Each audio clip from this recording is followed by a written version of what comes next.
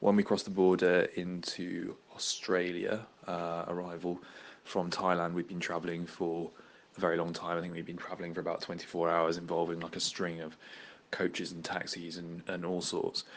And we were all absolutely exhausted. And we had this sort of quite long flight to Thailand, and we finally arrived in Cairns.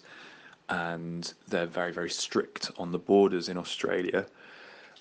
So they have a very, very strict quarantine in place whereby you're not allowed to bring any organic matter that's come from another country, and there are quite hefty fines in place.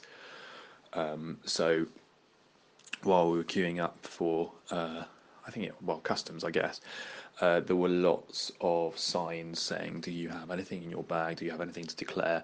Lots of like amnesty bins to throw things away. And when we got to the passport checkpoint, because we'd come from Thailand, which is apparently a bit of a drugs hotspot, we were immediately sent to have our bags checked. And my friend T-Man opened his bag.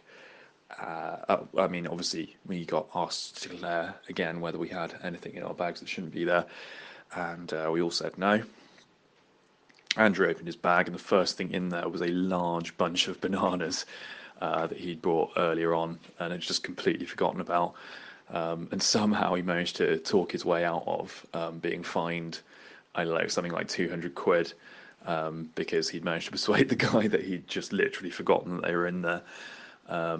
And all three of us had a bit of a problem because Colin had some sand in the bottom of his bag, and they tested it and told him that it was heroin.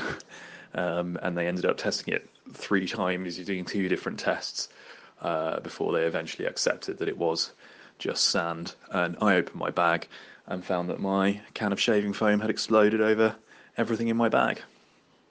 And that's that story.